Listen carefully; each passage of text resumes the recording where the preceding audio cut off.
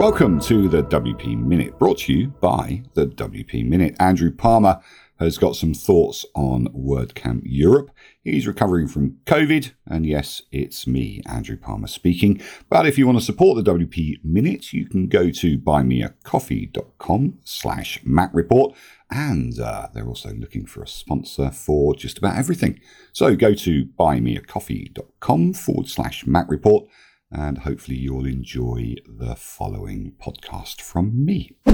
Hello there, it's Andrew Palmer from Bertha.ai and WPPluginsPlus.com. I'm going to talk to you about how I felt about WordCamp Europe. As I returned to a sort of normality after WordCamp Europe, I thought I'd share, my thoughts on how it went. For me, it was full of joy meeting up with my good friends and colleagues, staying in an Airbnb together, and of course attending many parties. And of course, attending as many speaking engagements as I could. Not for me, but for the speakers. From the first day attending Porto to the last, the social scene was, of course, a highlight. It always is. The sponsors really dig deep in their pockets, not only to support WordCamp Europe, but also to obviously highlight what they're doing. The speakers who gave of their time, and the hundreds and hundreds of volunteers, the thousands of attendees, and the venue were, to put it mildly, really quite astounding. I met up with people I follow on Twitter, like Matt Cromwell, people in the WP Minute Discord, like Raquel, our erstwhile community lead, and needless to say, the guys from Extendify, Pagely, the boat people, as I like to call them, they put on a great boat party, and everyone else, including Nathan Wrigley, who kindly invited me to be interviewed on the WP Tavern Jukebox. All of them were a delight.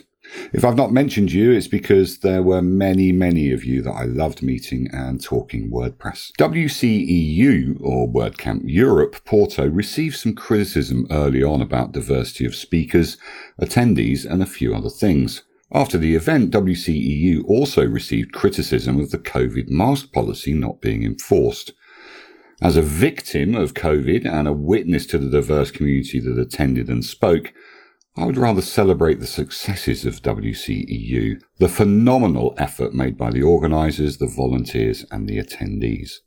Of course, special mention has to go to Stephanie Hudson, Bertha AI CMO, and that's not Chief Medical Officer, and my co-founder of Bertha, Vito Peleg, who made sure that I stayed alive, packed my bags, and made sure I was safely quarantined in a great seaside hotel. My last thoughts are, simply put, well done, WCEU Porto team.